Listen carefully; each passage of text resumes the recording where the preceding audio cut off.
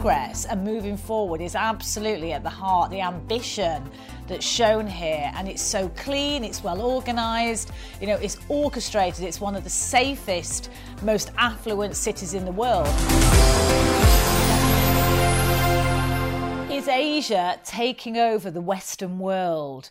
Well, announced just this week was that the Singapore government, along with a private equity company called KSL, are going to make a £4 billion bid for Center Parcs.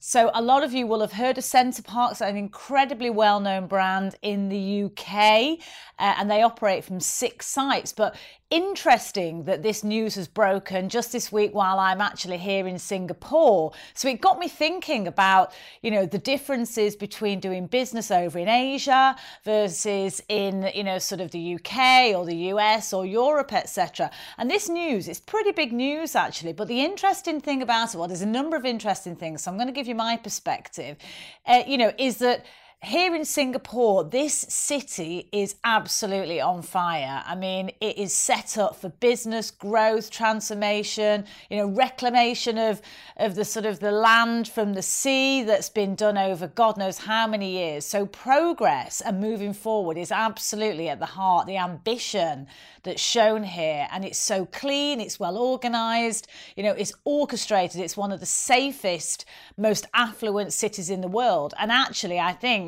it's the most expensive place to live in the world right now. So interesting news, as I say. So the Singapore government, along with KSL, are going to bid £4 billion to buy Center Parcs.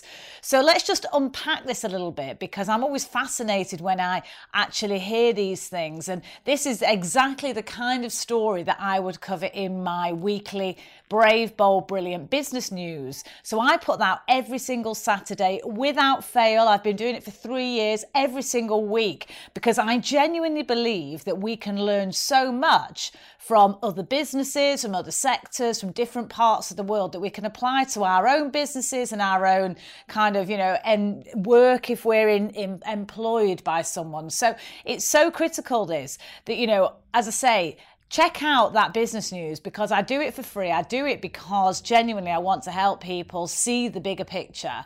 And you can just subscribe actually totally for free. You'll get it in your inbox every single week. So do that. And equally follow me on social media. And don't forget, subscribe to the podcast, Brave, Bold, Brilliant, because there's loads more great content there for you as well. So let's come back to this story about the Singapore government about to bid £4 billion to buy Center Parcs. So what does this say about Center Parcs first? Let's cover that as an organisation. Well, for me, there's quite a few things that stand out. So Center Parcs is a really strong brand. They've had a very successful model for a number of years. So it's absolutely important, isn't it? When you're looking at your own business or the business that you work for, what do you stand for? Is your proposition absolutely crystal clear? So if you take Center Parcs as a great example, they have consistently delivered for years and years and years. They target a specific market, mainly families that, relatively affluent. They want to have activities together, and actually spend quality time. So this is not a budget proposition. It is quite an expensive thing for a family to go and spend time at Center Parcs. But that formula, being absolutely razor focused on what they do and what they do well, has meant that they have consistently grown the business. Now they operate from 6 sites in the UK and Ireland. So again, they've kept in one particular market. They haven't taken it very broad. Now, maybe that is one of the reasons why there's a lot of interest in the business, because could you actually replicate that in other markets and other destinations? I'm sure you could. But the fact they've stuck to the UK and Ireland has really meant that they've focused on their niche, and they've done that exceptionally well. So that's the first thing. Secondly, the strength of the brand. You know, Center Parcs, if you talk to anyone in the UK, most people have heard of Center Parcs. You know, they have a very successful marketing strategy, you know, across multimedia. So they absolutely have got that brand presence that makes them valuable, because whenever you are looking at buying a business, you have to ask, what is it you're buying? Is it the brand? Is it the database? Is it the talent within the organization? Is it the IP? Is it the technology? You know, maybe all of those things, but certainly brand is one aspect that really creates value for organizations, and making sure that that is a differentiated brand as well. Now, the other thing which is interesting about Center Parcs is that they have a very long-standing CEO, Martin Dalby, and he has been running that business for 20 years. So you've got a consistency of leadership there, which again stands out for me as one of the reasons why they have been so successful over the years. Next point for me, value creation for the shareholders. So back in 2015, when the business was sold to Brookfield, its current owners, that sold for rumoured £2.4 billion. Now, fast forward 8 years, and here we are talking about a value of £4 billion, a significant uplift. And let's not forget that that is on the back of a global pandemic as well. So having that resilient business model, the clarity of purpose, the strong brand, the consistency of leadership, with Martin running the shop for 20 years, has absolutely driven that value creation model. So again, very, very interesting. I think also the thing that stands out for me is that Center Parcs has had quite a number of different ownership models. So originally, when it was founded back in 1987, the first one was in Sherwood Forest, Nottinghamshire. You know, and that then was a private company, but it has actually been a public company. So it was listed on the London Stock Exchange on the junior market AIM, and that was in 2003, before it then moved to the main market listing 2 years later. Now, in 2006, it was taken over by Blackstone, which is one of the private equity houses.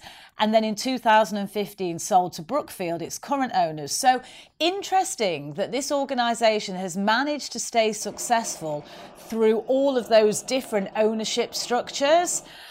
Because very often that may not be the case. You know, businesses might be successful under private ownership. They might struggle when they IPO and become a listed business. And again, under the leadership of private equity is very different again. But Center Parcs has managed to survive all of that. There's a whole bunch of fireworks going off outside. How bonkers is that? I think they're rehearsing for something. Anyway, I will continue. So, yes, and interesting, I think, really, in terms of the market right now. So let's talk about the market, because, you know, we're coming off the back of a very suppressed market, but here we are actually, you know, having a situation where there is money out there to be had for the right deal. So a lot of private equity houses, a lot of investors, a lot of venture capitalists have been sitting on funds for quite some time, and that capital needs to be deployed. Otherwise, it is not working for those investors. So for the right deal, there is a market. So the whole mergers and acquisitions space, I think, is going to become very interesting throughout the course of this year. Now, are there headwinds ahead of us? Yes, I believe there are, from an economic point of view.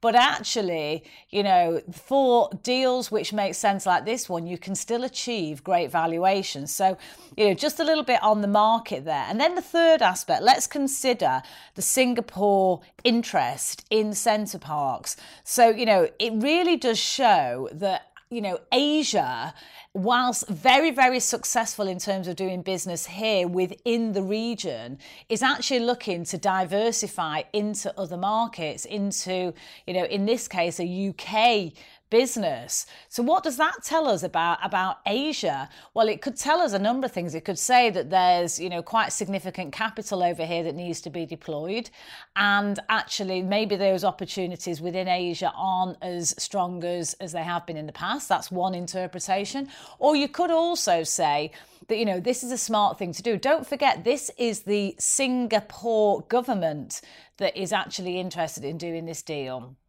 So again, they're doing that with a private equity company called KSL.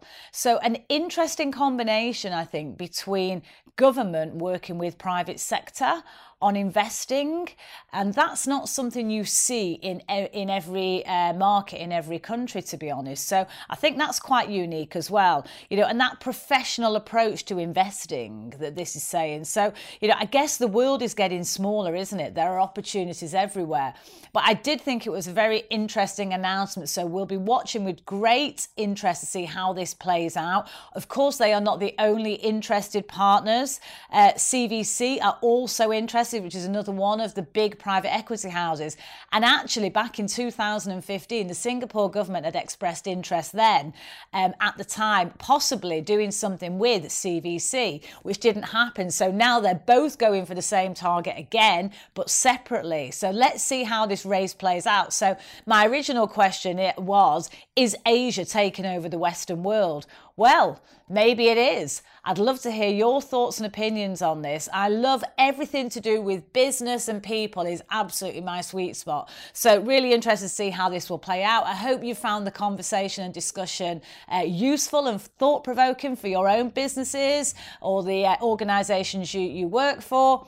So listen, whatever you're doing, be brave and bold, and that's when you're going to unlock your brilliant. And I think this is a fantastic example, actually, of, a country, a business that's pushed out of its comfort zone and is absolutely achieving massive, massive success as a result of that. So remember, we only have one life, no limits. Whatever you're doing today, enjoy yourself. Make sure that you are being brave and bold so you too can unlock your brilliant. Take care, everyone. Bye now. I really hope you've enjoyed Brave, Bold, Brilliant. Don't forget to subscribe and share with all your friends. And if you've enjoyed listening, I'd love it if you'd leave me a 5-star review.